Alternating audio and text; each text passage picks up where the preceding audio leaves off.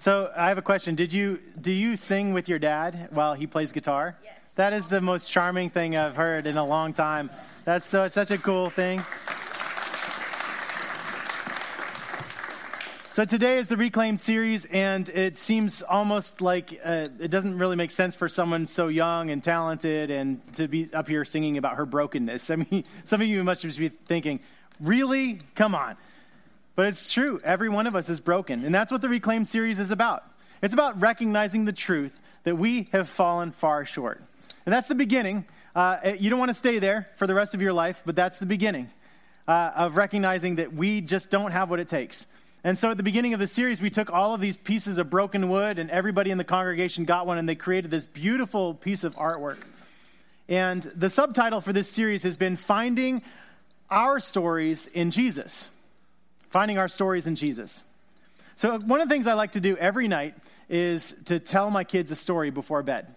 So I have Ella and Olivia and Luke. And Luke, he's a little young, so he just gets a quick story. But the two girls, I tell these elaborate, long stories. Really long. And before the stories, Ella always says, I make them say a prayer. And Ella always says a prayer because I went on a mission trip to Africa. She always says a prayer for the kids in Africa. And she says, Jesus, please give the kids in Africa a mommy and a daddy. Please give the kids in Africa a bed, because she knows that the kids in Africa that I visited didn't have any beds. Give them a house and help them to have food, because she knows that they only eat one meal a day and that they don't always eat a lot of food. Yes, I've become one of those parents that says, hey, eat all the food on your plate because there's starving kids in Africa. I know where it came from. It's true. So then after the story and after the prayer, we do this little thing. And I say, I love you so much. And she says, I love you more than that. And I say, I love you more than strawberries. And she says, I love you more than chocolate. You know, see where strawberries and chocolate lie in the terms of the love? And then I say, and by the way, that's a hint for guys. Anybody who's trying to get presents, strawberries are here, and then chocolates are, anyway.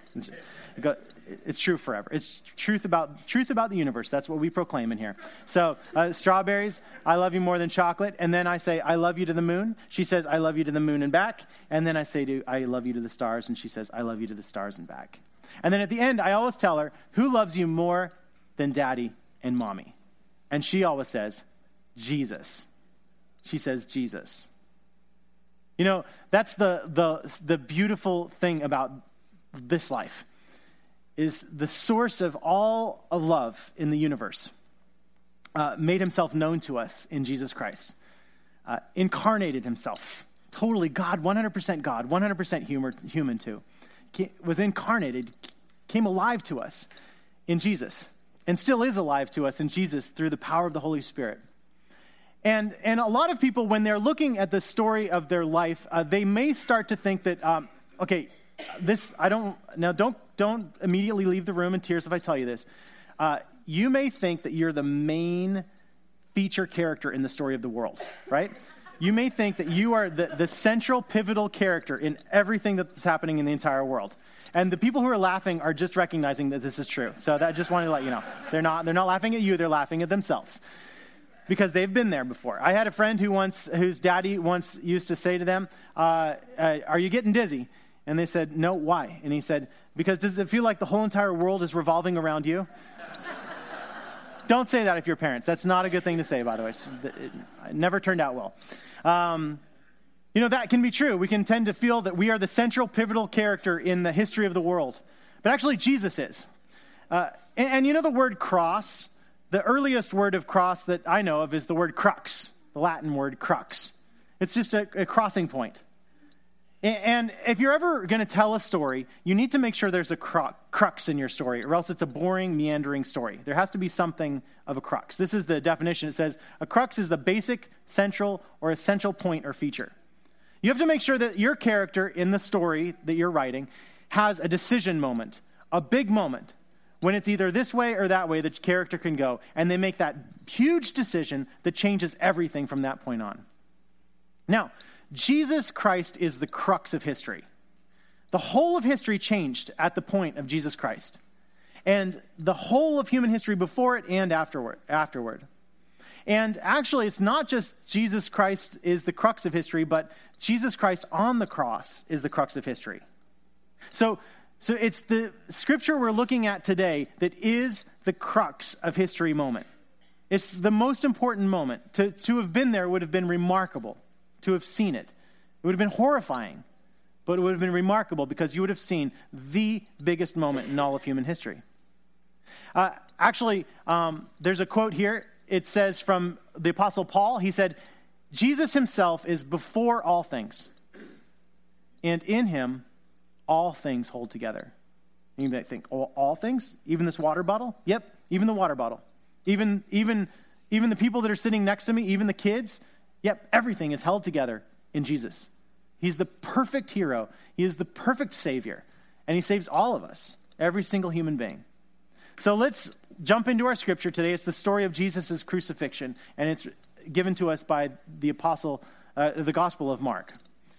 It starts like this. They compelled a passerby who was coming in from the country to carry his cross. It was Simon of Cyrene, the father of Alexander and Rufus. Now, I love that the story starts with this seemingly obscure little detail, that this person who's coming in from out of town that's never heard of who Jesus is, ever, and he just suddenly is asked to carry the cross for Jesus up this hill. And they really want you to know exactly who it is because they list not just where he's from, but also which are his two kids. So if you ever wanted to know this story was true, you could go to Cyrene and you could find Simon, or at least you could find Alexander and Rufus, whose daddy carried the cross.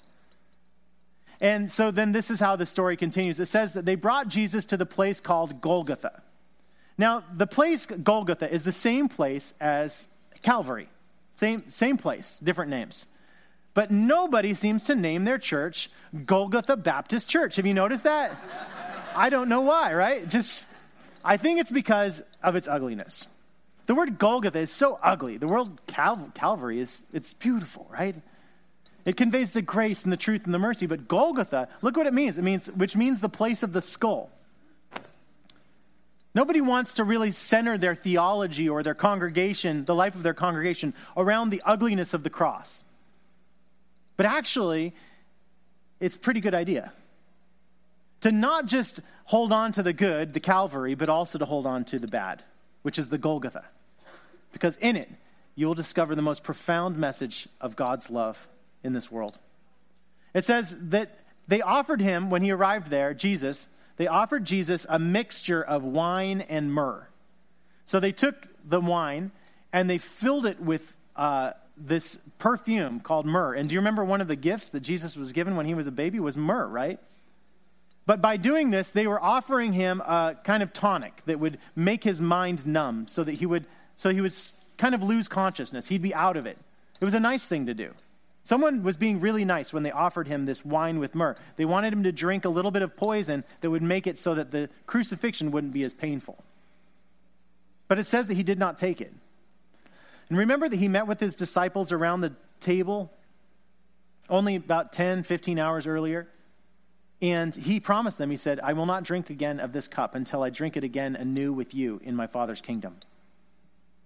So he refused the cup. And also because he knew that he still had some big work to do and some big things to say and some big points to make with his life. This is how the story continues. It says, they crucified him and they divided his clothes among them, casting lots to decide what each should take. So he's naked on the cross. He's crucified. We know from the Gospels that they didn't crucify him with ropes, as was common, but instead they crucified with nails, which was also common. And the scripture says that they cast lots. They were rolling dice. They were drawing straws. They were playing a game to determine who would get his shoes, his sandals, who would get his shirt, whatever he was wearing, all of the clothes that he had. Imagine the horrible contrast there between what's happening to Jesus and the way people are treating this event.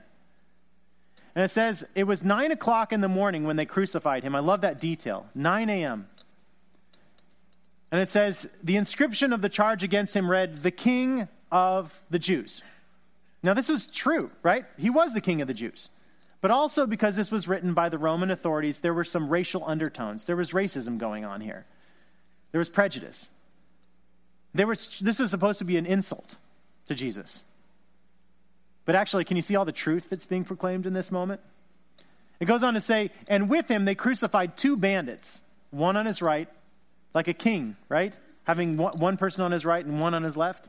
2 bandits they crucified, one on his right and one on his left. And those who passed by derided him, shaking their heads and saying, "Aha! You who would destroy the temple and build it again in 3 days, save yourself and come down from the cross." In the same way, the chief priests, along with the scribes, were also mocking him among themselves. He saved others. He cannot save himself. Now look here at the top. It's the first accusation they say is, "You who would destroy the temple and build it again in 3 days." Jesus never said that. The lies about him has spread. He actually said, "Destroy the temple and I will build it again in 3 days." And he wasn't talking about the temple. He wasn't talking about the church.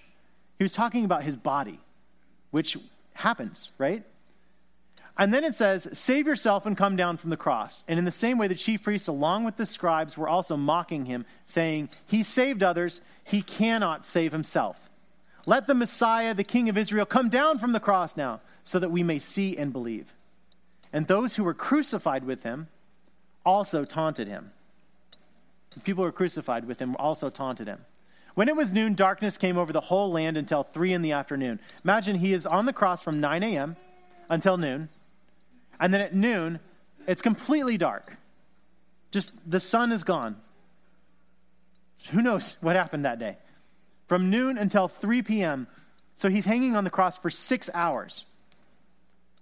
And then at 3 o'clock, Jesus cried out with a loud voice, "Eli, Eli, lema sabachthani," which means, my God, why have you forsaken me?" When some of the bystanders heard it, they said, "Listen, he's calling for Elijah." Now, before we go back one slide. I want to show you something. Do you see what Jesus says?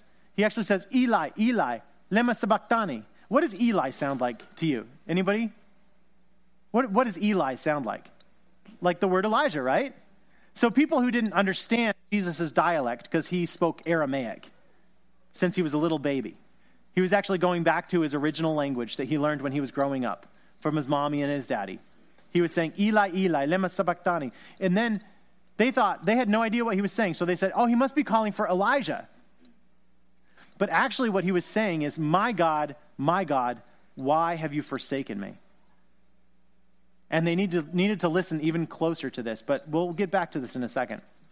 Then it says, and then someone ran and they filled a sponge with vinegar, basically, and put it on a stick, and he gave it to Jesus to drink, saying, "Wait, let us see whether Elijah will come to take him down." Then Jesus gave out a loud cry and breathed his last. And the curtain of the temple was torn in two from the top to the bottom. This is like a separate scene, right? Down in the temple, inside the temple, this curtain was torn in two from top to bottom. Whoosh. Now, when the centurion who stood facing him saw that in this way he breathed his last, he said, "Truly, this man was God's son."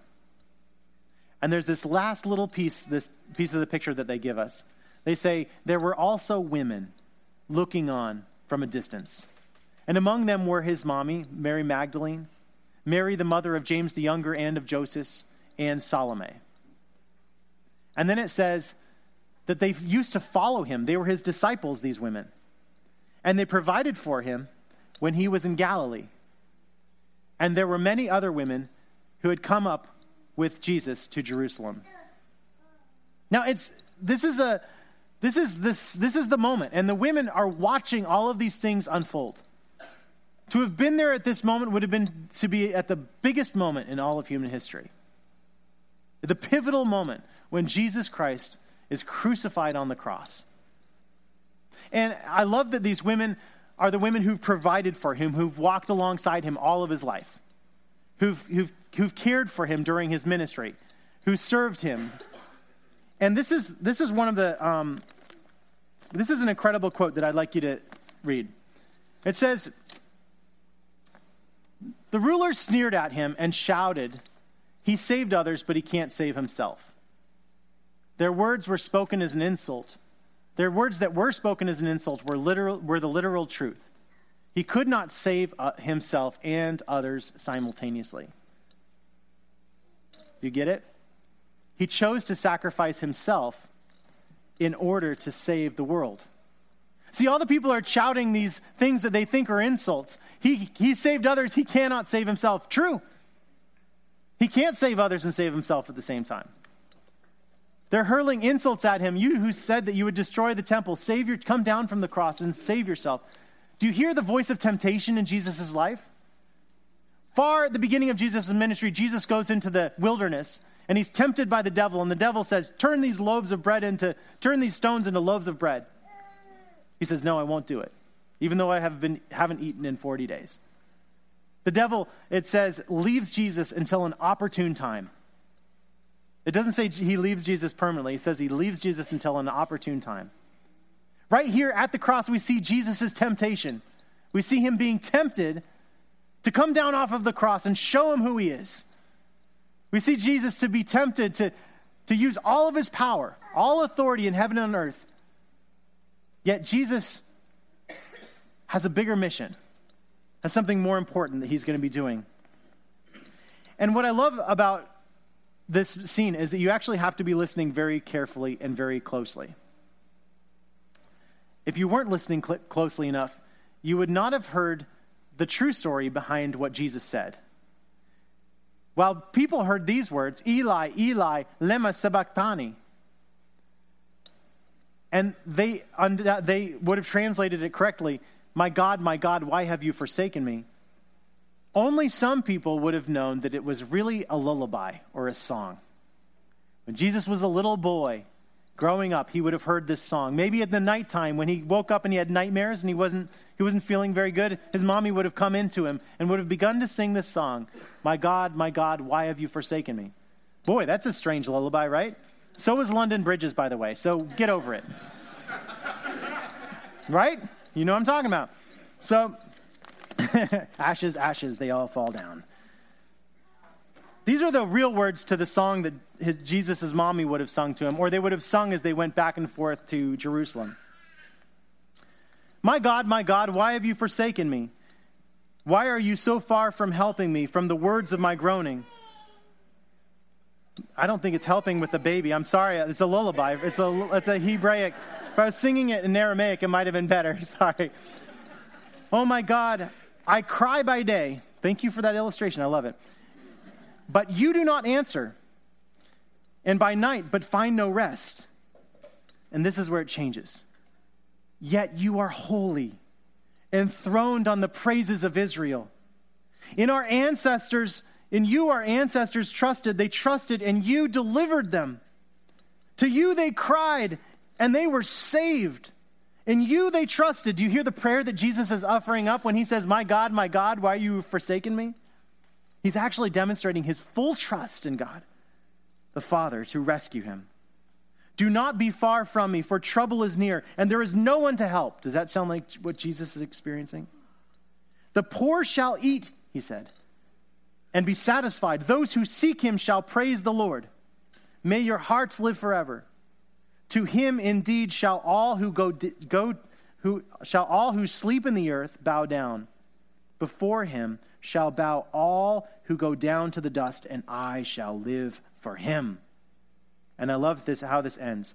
Posterity will serve him. Future generations will be told about him.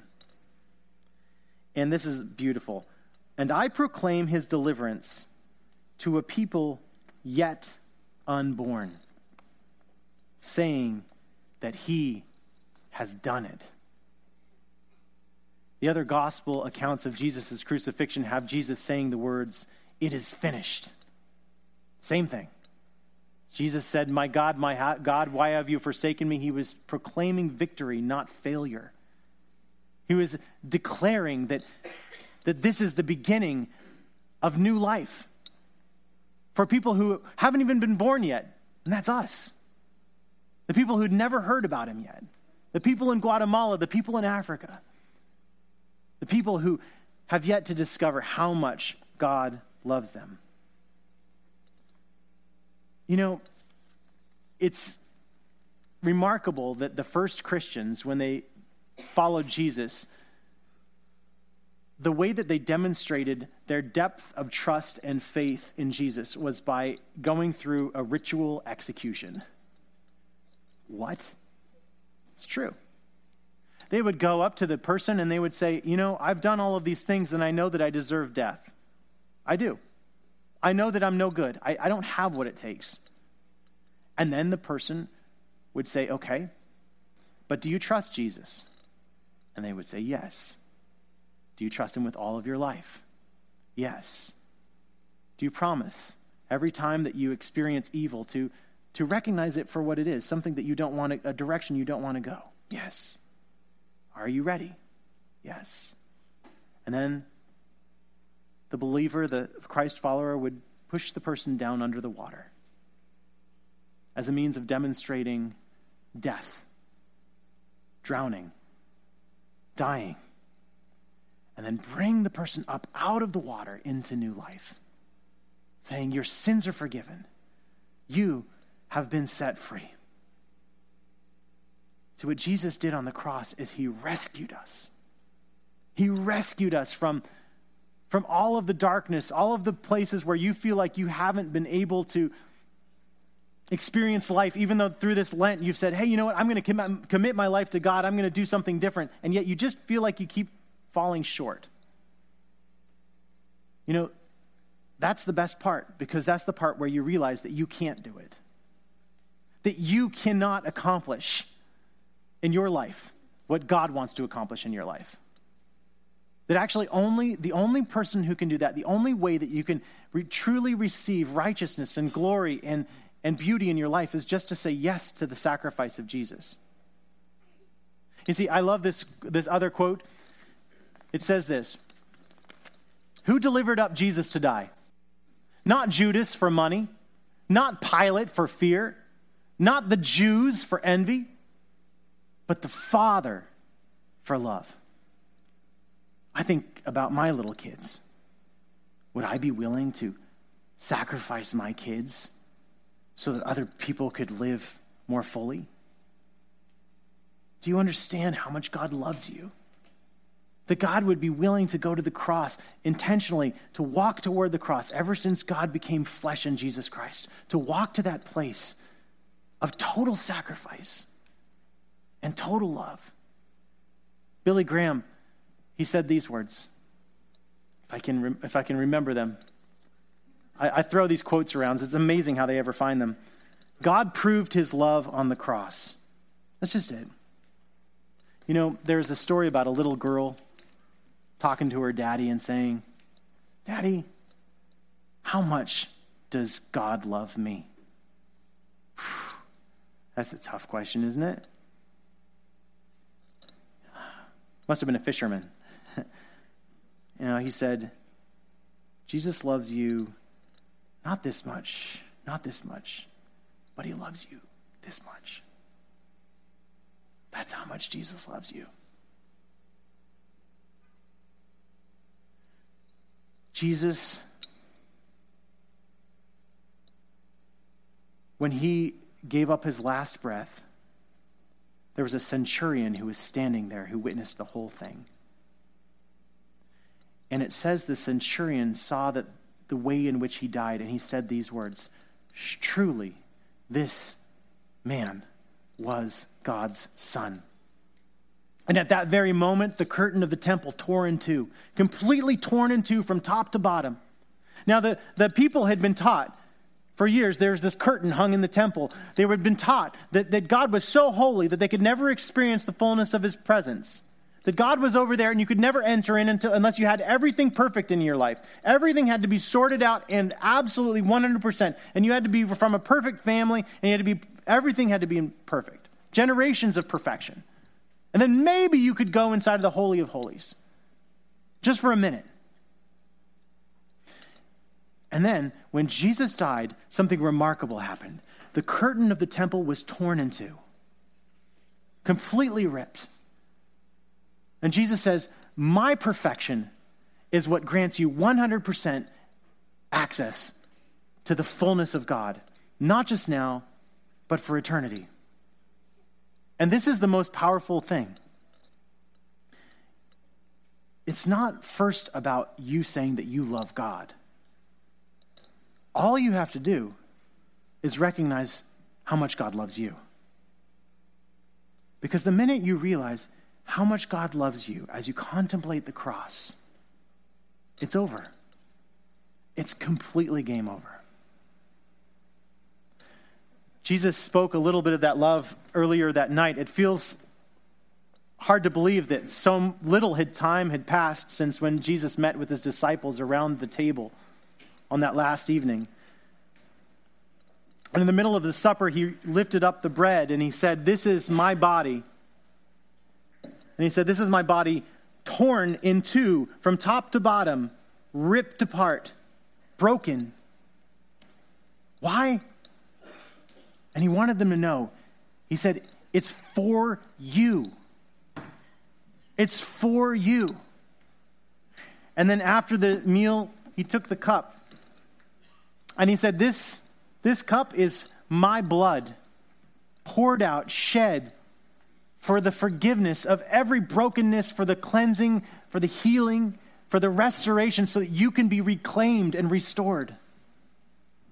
All you have to do is drink it, receive it, eat it.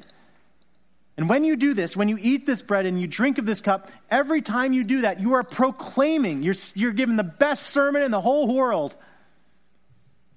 You're proclaiming not just about Jesus' death, but that his death is saving, and about his resurrection, and that he will come again. That his kingdom of love, where the poor will never be hungry again, has already begun and will be completed. Let us pray. Lord Jesus, we thank you so much for this food that we have. We recognize there are people in this world that don't even have this much food to eat today. How could we not be aware of the depth of blessing that you have given us in our life? And so we pray that we would recognize how much you love us. That's it. That just our minds would be somehow able to comprehend the depth and breadth and height and length of your love. And so, God, we come to you as children, as your children, welcomed into your family because of Jesus Christ. And we pray that as we receive this food in our bodies, that our minds would be preached to, our souls would be strengthened, our hearts would be filled up, and that we would be commissioned by you, just as the missionaries were commissioned today, to go into the world and share this good news with others. And so we thank you that you are with us every step of the way. And we pray the prayer that you taught your disciples and you wrote, saying, Our Father, who art in heaven, hallowed be thy name. Thy kingdom come, thy will be done, on earth as it is in heaven.